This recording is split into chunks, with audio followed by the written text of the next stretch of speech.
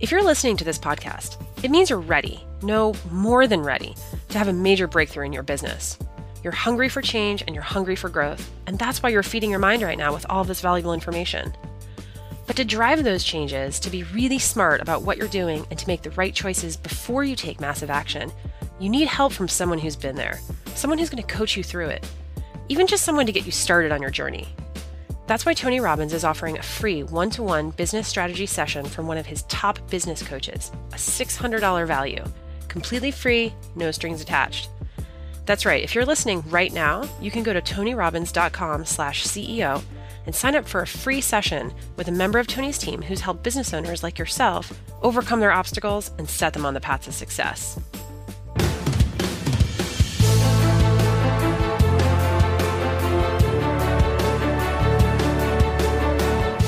Hey everyone, it's Anna, Editorial Director of Robbins Research International. Welcome to the Tony Robbins Podcast. Last fall, 8 winners of Shopify's Build a Bigger Business competition were flown to Tony's Fiji resort, Namale, for both group and one-on-one coaching sessions with him. One entrepreneur that Tony personally selected from the entrants was Michelle Cordero Grant, the founder of Lively, a brand that is fusing athleisure and lingerie to bring a sense of emotional inclusiveness that she believes is lacking in the current market. Here's a look at her one-on-one session with Tony. I'm Michelle Cordero Grant, founder and CEO of Lively. What we sell are bras and undies and swimwear today, but adjacency products will be coming tomorrow. I'm a big believer in rip open the plan that you're going to do, but I always have that backup plan. We started with an amazing conversation, talking through the business, talking through the strategy, me as a leader and so forth. I have zero question about your ability to succeed, because if you take away all the skills and you have that much drive and hunger, you'll figure it out. It was nice that he kind of took a moment to acknowledge that you're going to do this no matter what, but it's really how you do this that's going to be game-changing in your personal life. My only piece for you is taking care of you so that this journey, you don't look back and have regrets. Right. And the place that you have regret will probably not be the business, it will be in your personal life. His approach is personal and it's tailored, which I think is amazing. I think that's why he's so effective, because he customizes to whoever he's interacting with. I have no question she can succeed in business. My concern was I could feel that below that there's this lack of fulfillment and enjoyment, even though she's busting her tail. And my goal in life is not only help people achieve more, my goal is helping people have life on their terms. Tell me what are you going to go back with, and tell me what questions you might have or how I might be able to help. Quite frankly, when I started the week, I thought I was going to be asking him more for business advice. But as I kind of went through the course of the journey, it changed because I really embraced what he says about it being 80% psychology and 20%, operations. And so I started to lean into that. Imagine there's a set of archetypes. Okay. A warrior archetype, which clearly you have within you. I'm going to break through this, I'm going to make this thing happen, right?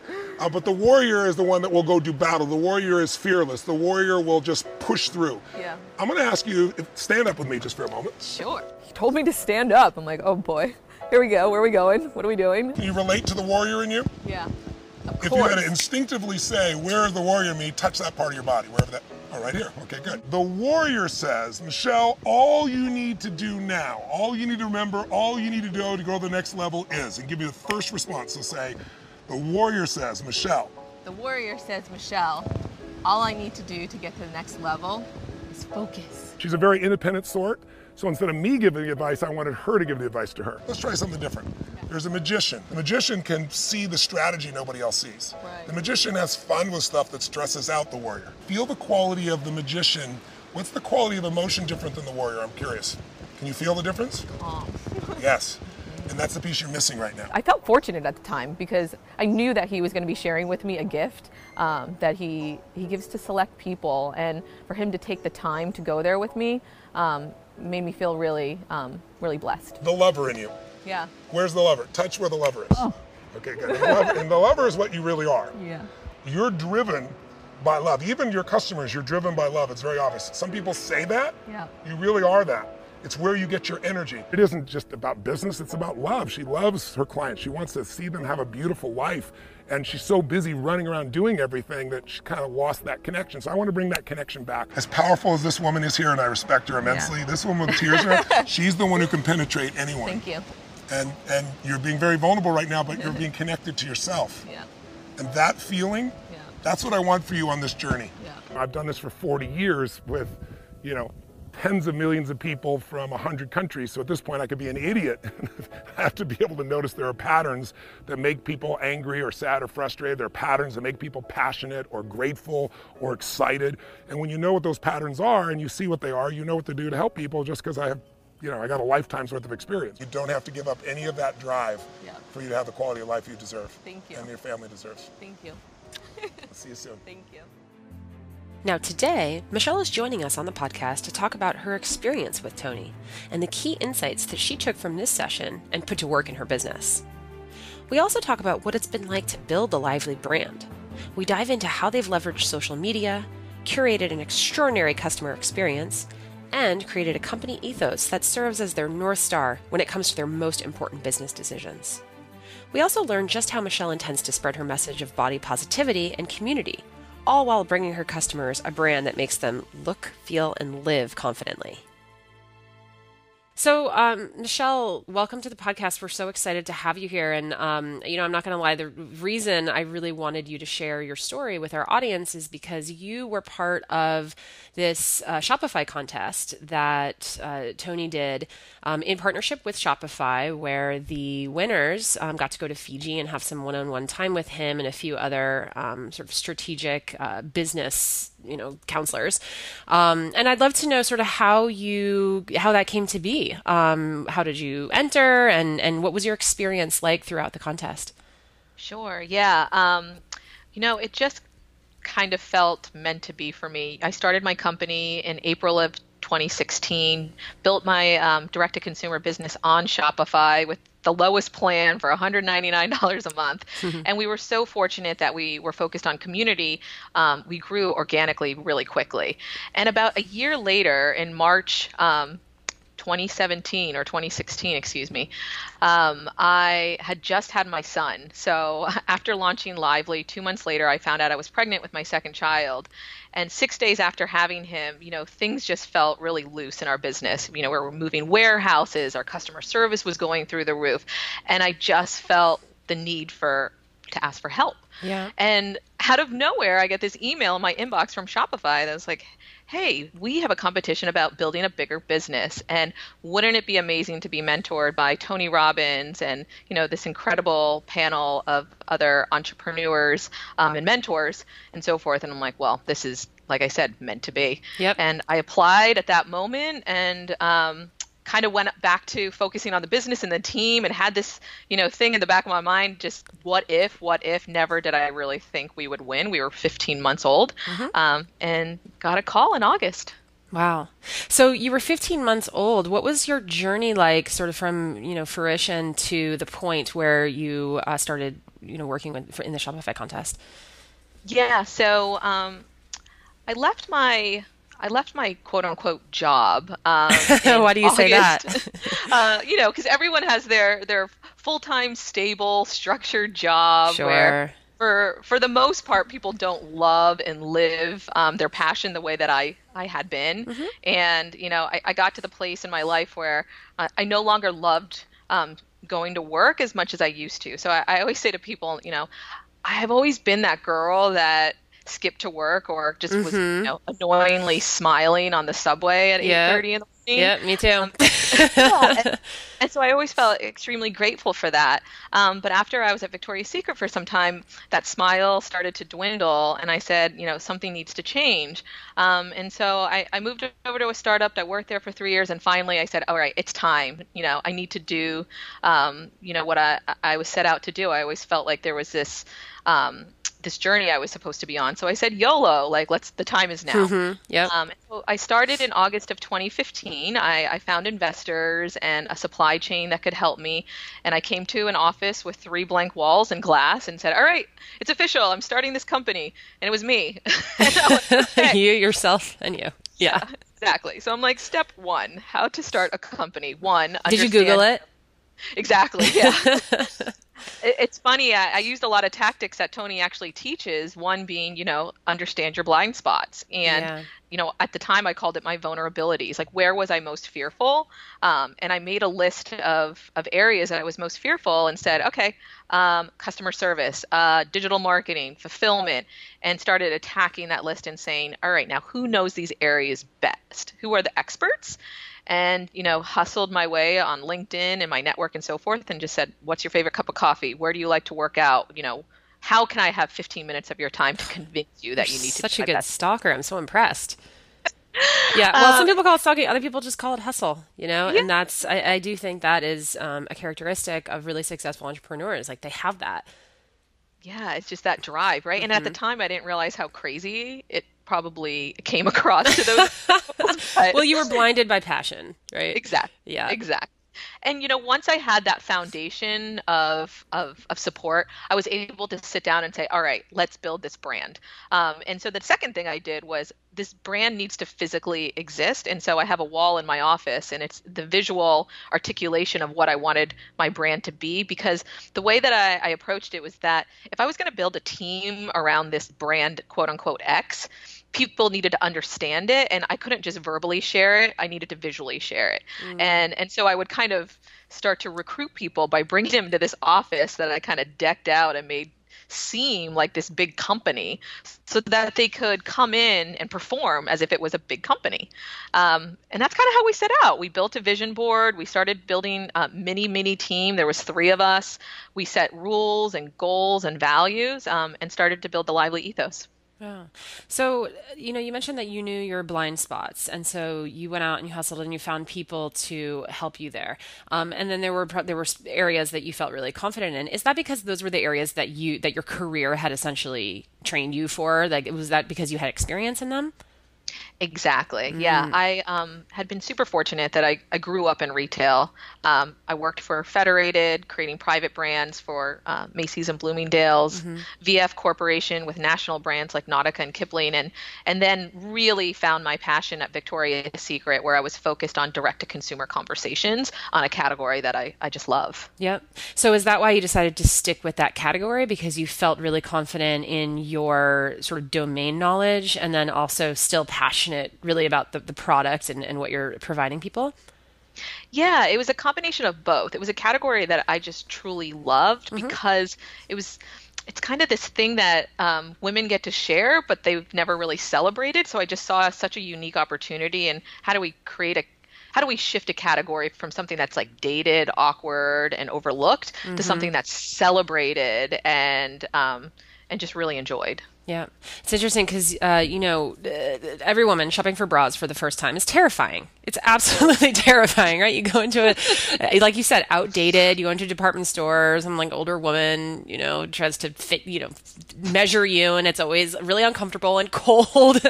And, making that transition into like a more modern era where, we live in an on-demand society now, right? Like, you can go on Amazon and order whatever you'd like. And then this whole concept as well that Warby Parker really pioneered was this, sort of bespoke, but be delivered to you. And so you've moved really seamlessly into that category. But what's really fascinating is it's not just about the product. Like you said, you guys have an ethos. And I love that shift that you made. You said, Victoria's Secret has this mindset of how do I feel when a man looks at me, versus the Lively ethos, which is how do I look when I'm feeling confident, comfortable, and ready to take on the day. So could you explain a little bit about how you created this ethos? And, in some ways it seems like it was the opposite of where you came from. So it's, it seemed like a very natural shift, but it's also very challenging. So what was your approach going into that?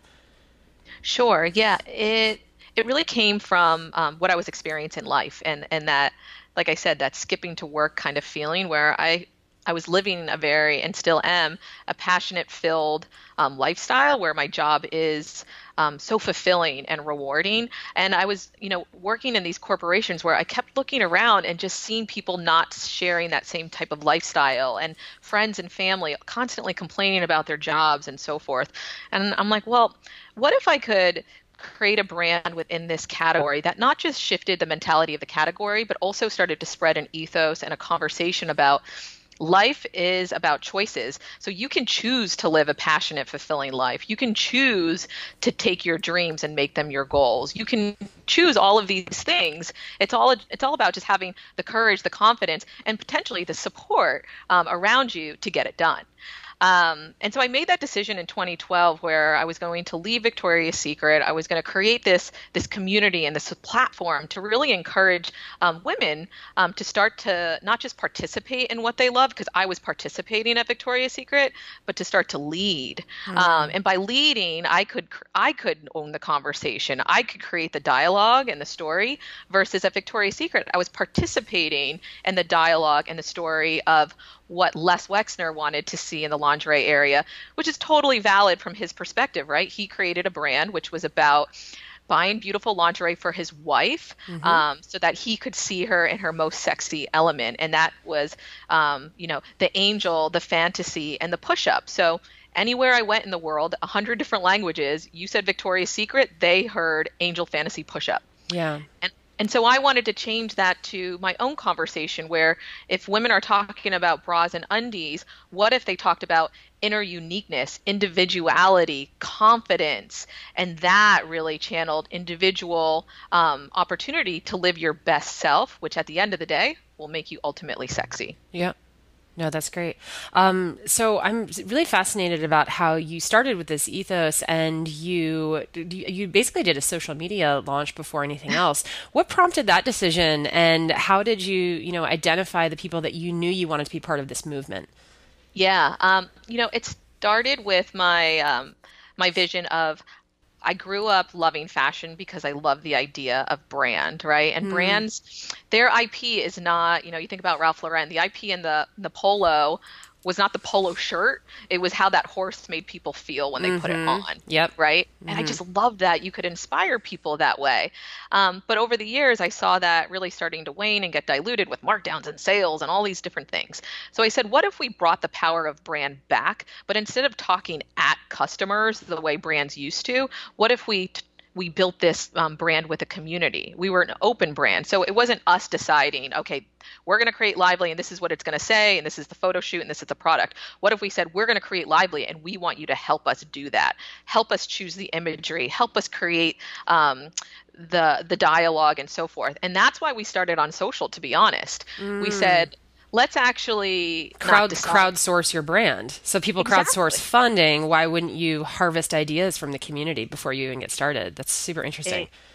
Exactly. So why wait to launch your brand and see if people love it? Yep. Instead, build it with them, and they'll love it. Yep.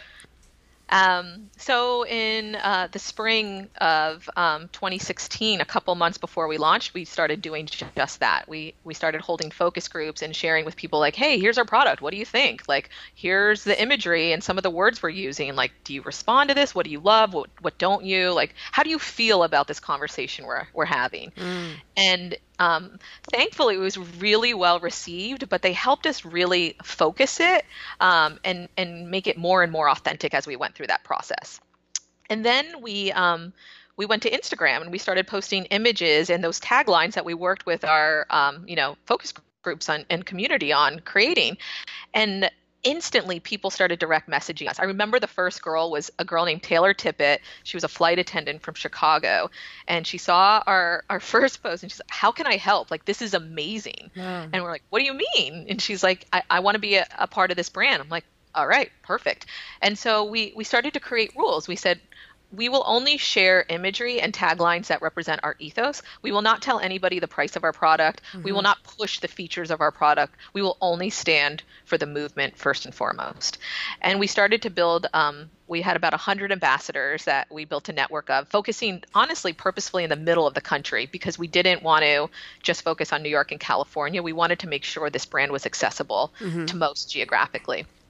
And that's rare, by the way. That's very rare. Yeah. Yeah. And so we were looking at women's profiles, not for the number of followers they had, but for what their feed had in terms of content. Were they living a fulfilling life? Did they demonstrate that they were truly passionate about something, whether it was food or art or professionalism, whatever it was, are they passionate people? And that's how we curated the crew. Yeah. And it's interesting because a lot of people think of Instagram as being a superficial medium. But what I've noticed is that over the past few years in particular, it actually fits in very well to one of Tony's famous quotes, which is meaning equals emotion and emotion equals life. So there are some really fascinating artistic things going on Instagram that does seem to carry more meaning. And then that meaning carries over into an emotion. And when you're talking about building a brand, what is a brand? To your point about, Ralph Lauren, it's the emotion that you feel about it. And that's ethereal, and that's something that's long lasting as well. So I love that you took that approach. Now, is this the kind of approach, though, that you would recommend to other people? Absolutely. Because from a business standpoint, and we've held these rules to this day, right? So we still do not acquire customers based on price first, even though our product has an incredible value.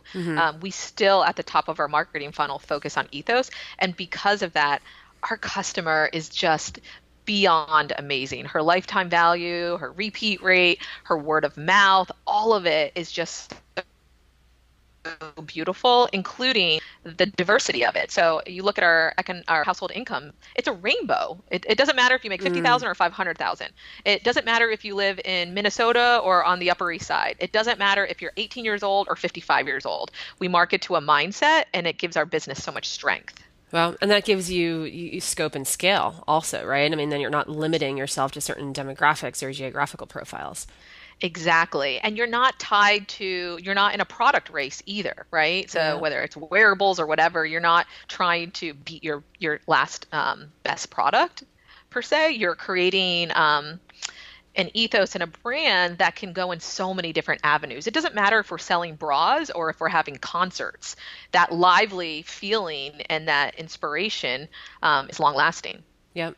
Apple does the same thing. I think Apple could pivot into almost any industry and it would still succeed. Right. Yeah. So I like that you're talking about how purposely did not limit yourself from the very beginning. One thing that you've done that I think completely sets you apart from the competition is this broad size range. So you've got 50 different styles, 26 sizes. You're also sort of blending the lines between lingerie, active, swimwear. And I mean, I'm a customer and I get your emails and I'm like continuously amazed at how the offerings continue to broaden, but the quality seems to remain the same. Does that have to do with your supply chain, or do you have the ability to broaden your range so quickly because of the way that you've set up your operations? Sure. Yeah. No, it's one of our clear competitive advantages is our supply chain. Before I started the company, I said the only way that I can do this is if I lock down supply chain. And not only did I lock down an amazing supply chain, they were actually my first investors pre-launch. Oh, perfect. Yeah. It's like a dream come true. Lottery. Yeah, they're literally invested. Yeah. Exactly. And it was to the point where when we started developing our product, I purposefully did not bring on anybody that was previously in the lingerie space because I wanted to make sure that we did things differently. Instead, I brought in my creative partner, Sarah, who came from an active and lounge background, and said to her, like, forget everything we know. Let's just buy and curate all the products that we're living in. And so she was obviously wearing a lot of active and sports bras. Yoga pants. Yep. And swimwear I was wearing as bras because I was so proud for them to show. And we started literally cutting the waistbands off yoga pants and stapling them to like lace bralettes. That's genius. Because it's true. The waistbands on yoga pants are just too thick, and the bands on bras are way too thin. So, wow, that's literally solving a problem. Totally. And we were just being, creative and weird and having fun. And when we took this to our manufacturers, who, again, were our investors, were like, interesting, like so different. Are you sure? And we're like, yes, let's just try. And they said, okay, so what we're going to do is actually build a factory dedicated towards creating this product because one, it's unique. Two, we know that quality control is beyond of the utmost importance to you. And three, we want to give you that read and react ability that you've demonstrated is so important. So we were able to actually launch with 22 sizes from day one, which is crazy Wow, that's because when I was insane. doing the buy, one of those, three of these. Mm-hmm. Yep. And and they knew that, and we hoped that we were going to sell out, but still be able to take orders. And luckily, that came to fruition. We sold out of our product in 2 weeks, but we still took orders, and we were able to backfill them within 14 to 30 days. Yep. Is that also how you keep consistent and very low, to be honest, like pricing? It's like very reasonable. Is that how you do that as well, or was that a sort of strategic decision from the get-go to make everything even across the board? And I think also you have to explain to people who aren't Lively customers how you guys do pricing, because entrepreneurs, that's one of the first questions they ask is like, I don't know how to do pricing. How do I do this?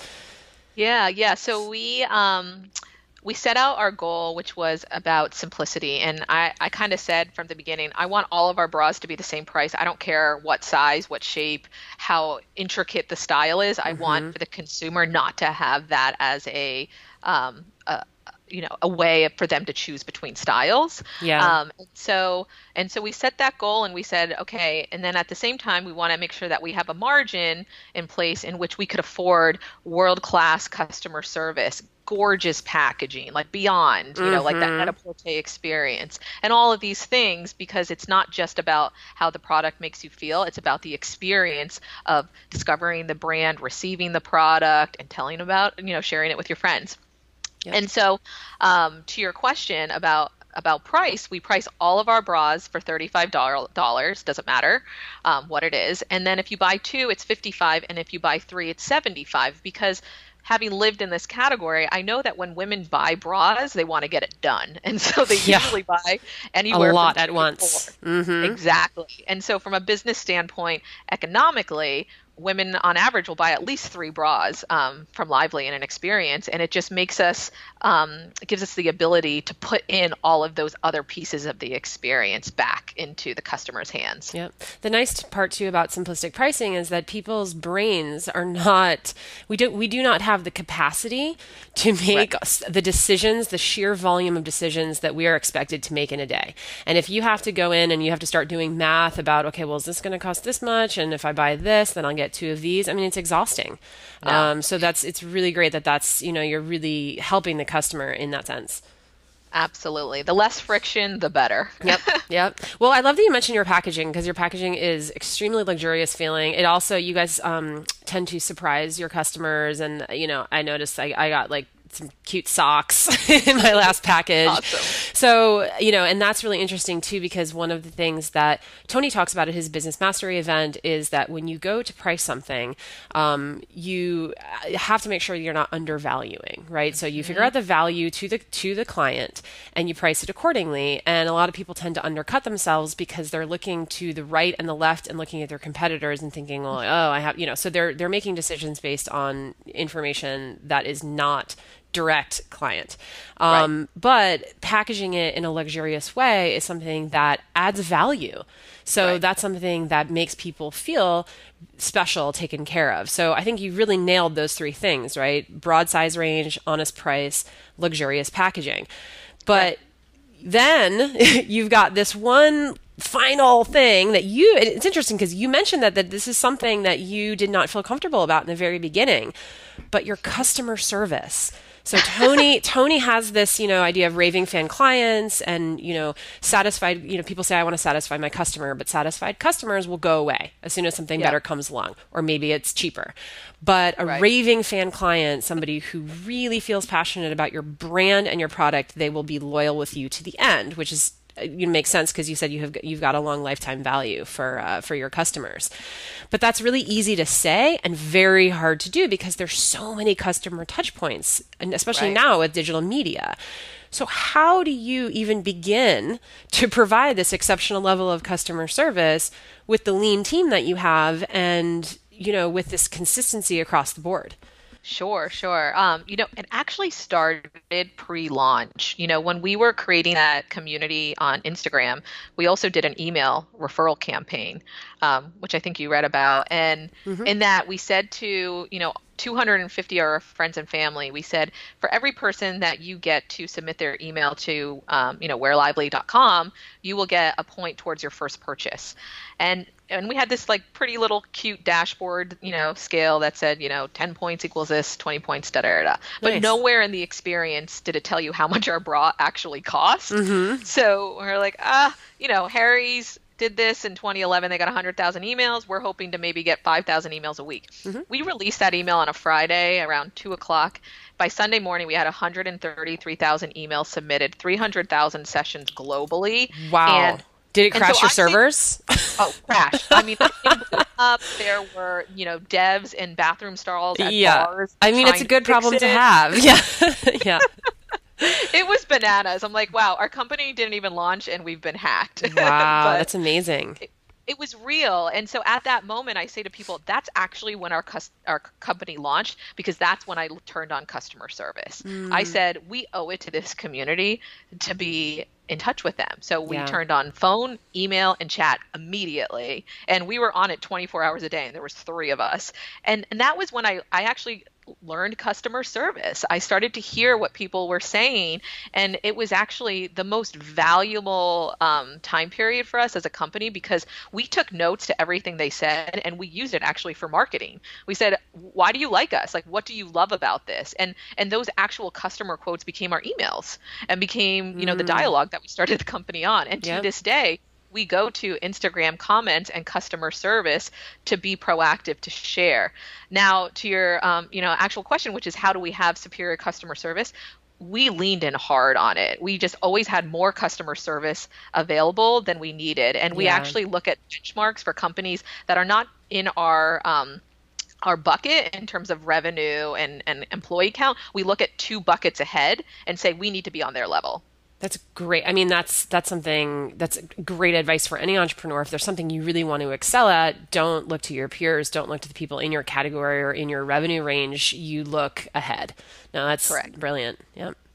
So it sounds like everything was going really well. When you went into this Shopify experience where you were in Fiji and talking to Tim Ferriss and Marie Forleo and Joe Gebbia and Tony, what were some of your pain points going into that?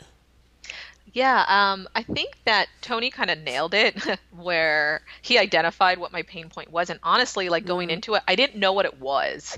I knew our company was growing, incredibly fast. I knew our team was growing incredibly fast. And I had this like sense of uneasiness, but I couldn't quite pinpoint what it was. And I thought going into Fiji that my obstacle, or what I really needed to unpack, was how did I want to grow my company? Did I want to go down the path of that typically startups go, which is, you hit a certain threshold, now you start doing subway campaigns and billboards and so forth. I thought it was like, how do I grow the awareness of my company?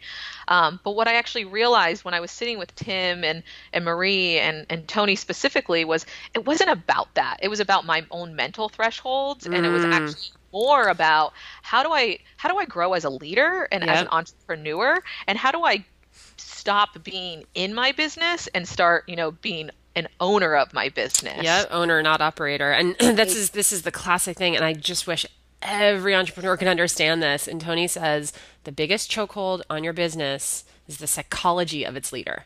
It's 100%. And so I'm super interested in this because I was watching the video and he says to you, I have faith in you. Like, you're going to do this. There's no doubt in my mind. Like, and I think everybody who's listening right now, they know that clearly you're focused and you have the skill set and you have the passion and the power. So he's like, look, you're going to do this no matter what, but it's how you do it that's going to be game changing, not professionally, but personally. So what did he mean by that? Yeah, I think he could see on me, this, that I was torn, I just had my son. At the time he was about, 9 months old, and I was in Fiji and I was, and I had been traveling a lot, and he could see that I was so torn about being away from my family and my kids that I was trying to figure out, like, how am I going to grow this company and do this thing that I love so much while I also spend time with the people that matter most to me? And I realized the answer was becoming an owner and not an operator. Mm-hmm. And the answer was about, being dedicated to balance, because there's no recipe for balance. It's a discipline, in my opinion. You just have to decide that is the type of lifestyle you're going to live, and you live it. And he started sharing with me examples of women that currently do it and so forth. And he was like, look, like, you don't want to look back and say, yeah, I built Lively and it's a huge success, but I missed all of these amazing moments in my children's life. So yeah, I mean, I think every woman who has kids who has also, is either has a business or is very passionate about their career, they just probably got goosebumps just now, because you just spoke to the deepest fear, I think, of every woman, is like, yeah, missing out on your kid's childhood. And Tony always says there's no such thing as work-life balance. And when you think about balance, we tend to think about the day-to-day. We tend to think, oh, am I gonna, I need to go to parent-teacher conferences, but then I'm gonna, I feel guilt. We call it mom guilt, right? So it's, totally. Well, I'm missing this afternoon board meeting because I'm going to the dance recital, but if I miss the dance recital, so nobody's happy, right? You're always letting people down.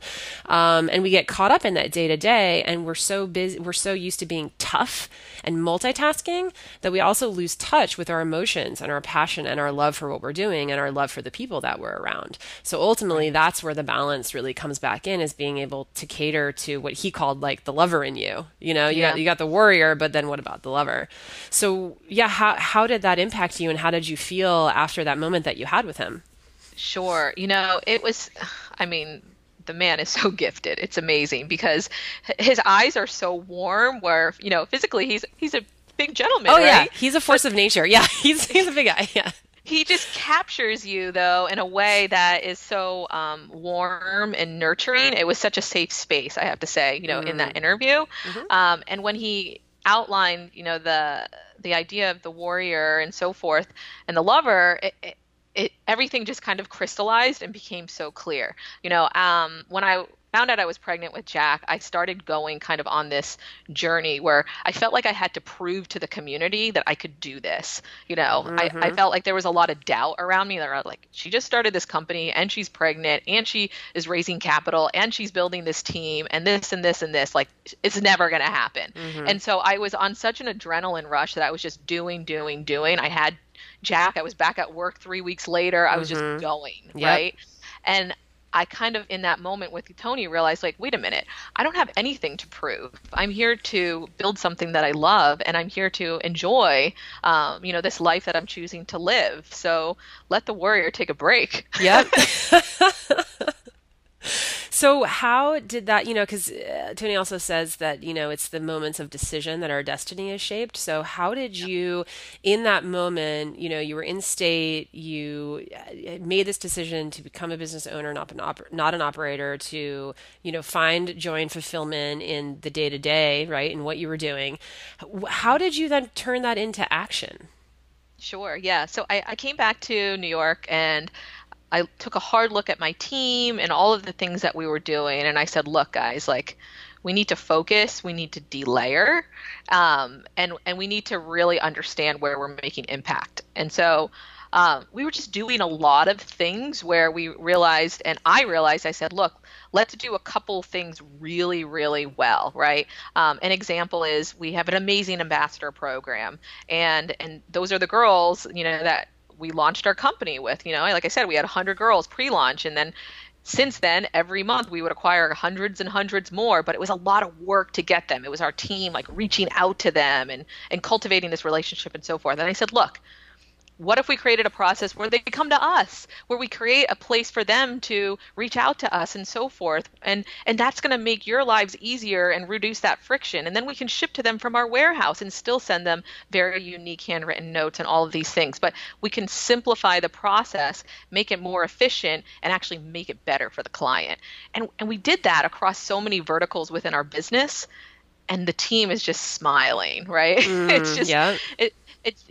I came back with such a sense of clarity that I'm like, wait a minute, we don't need to do things the hard way. We need to look at trend lines. We need to look at impacts, and then we need to create efficiencies against those impacts. Yeah.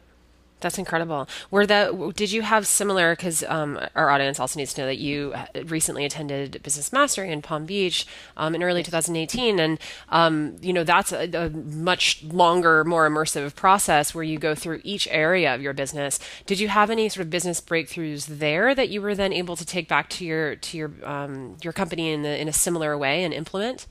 Yes. I would say probably the biggest and most clearest was the idea of a scorecard, right? He shared a quote from Warren Buffett, and I'm going to mess it up, but you can't win if you don't know the score type of logic. And so I said, like, look, I can create the scorecard for the business, right? And the idea of like 10, 10, 10, right? So if you want to have exponential growth, you don't have to have just exponential growth. You can grow almost like in a way that's attainable and mentally something that you can achieve by saying like, okay, I need to grow my number of customers by this percent and my repeat rate by this percent and my average order value by this percent. And by doing that across those three pillars, I will have exponential growth, but it's not growing everything by 300%, right? And so we were able to kind of do the math and realize like, wow, getting to our 5 to 10 year goal is actually not that crazy when you think about the actual math. But what I came back and did was say, like, forget about what that means for my total company. Let's do that by area of business. So now everybody in my company has their own scorecard, and they actually report out on it every Monday. And it's super clear, and they're able to say, okay, if I'm growing email revenue, here's the 3 ways that I can do that towards exponential growth. And they understand the math. That's fascinating. So they understand the long-term vision and the ultimate outcome, but then they have the tools that they need in order to get there in a very tangible and also very, very doable way. Yeah. Great. Well, Michelle, this has been delightful. I'm sure our audience is absolutely loving just your story, your fast growth, but then, the ability to sort of take a moment and reflect on what the next stage of your business is going to be and then taking action on that, even though it was difficult. I think this is a really fascinating story. And I would say I wish you the best of luck, but you don't need luck, girl. So everyone look for big things from Lively. I have one more question. What is next for you guys? Do you have some new products coming out? What should we expect later in this year? Sure. Yeah. It's a really exciting time for us. 16 was really about, can we do this? 17 was like, let's build the machine to support it. And 18 is, let's share with the world that we exist. And in doing so, what we've announced is our Lively Tour, which is our brand in real life across cities in the United States. And every month, we're going to be in a different city. We started our tour in Dallas, actually, and it was phenomenal. What is it? I mean, it sounds really fun, but what is it actually? So it's, my way of stair-stepping into what I believe is the future of physical retail. And so I committed our team to saying, look, our customer is all over this beautiful nation. And so we need to be, whether it's us physically or our brand in some way. And so what we started doing is we would go into a city like Dallas and say, all right, we're going to have 3 days of activations and events. A custom baking class, a SoulCycle class, an education, or a happy hour. And once we get a sense from the community about what they love to experience, we're going to come back and we're going to have a 2-week pop-up. So we were in Dallas in November for the experiential test and community building. And then we came back in January and we had a 2-week pop-up store that had events 8 out of the 10 days, ranging from meditations to Boss Babe business panels to DIY taco night, like whatever it is. That's disco so cool. run. Yeah. And it was just phenomenal because the girls that we met in that first community experience came back out and they ran street teams for us to let Dallas know we were there. They were holding events and podcasts. They got all of the local news stuff to support us. We were on Good Morning Texas. That's amazing. What actually happened was our digital footprint, our digital customer in Dallas grew by 200%. Our Texas consumer grew by 80%. And we actually made money in that store, which we never anticipated. Yeah. Because it was all about experiences. It was about, women coming in with their daughters or learning about us in their morning fitness class and bringing their whole class in to experience Lively. It was just phenomenal. So actually today our team's in Nashville doing the same thing, and we're going to Atlanta and Chicago and all these beautiful places. Wow. I love that you're custom testing each region, because I think there are big regional differences. You're going to find some universal truths, of course, right? You're going to find some things that women all over the U.S. enjoy. But at the same time, I love that you're going in and you're trying to find out what are the differences and how do we need to custom and tailor fit. And it's funny because that's what your product essentially is as well, tailor fit to match, sort of the lifestyle and the preferences of women in that region. Yeah. Absolutely. And Great. We're having a hell of a lot of fun while we do it. Yeah, I was just imagining the amount of laughter probably that took place over that time period. It's amazing. Yeah. So Yes. Great. Well, it's been such a wonderful interview. And we look forward to great things from you and Lively. Thank you so much. I appreciate it. Of course. Hey guys, we have a special offer for listeners of the Tony Robbins podcast. For a limited time, you can head over to www.wearlively.com and receive $10 off towards your first Lively purchase. Just enter the code VIPTony at checkout. This offer is good until August 22nd, 2018. The Tony Robbins podcast is directed and hosted by Tony Robbins. Anna York is our editorial director and occasional host. Our executive producer is Carrie Song. Jamie Carvajal and Adriel De La Torre are our digital editors. Special thanks to Mary Buckheit and Diane Adcock for their creative review.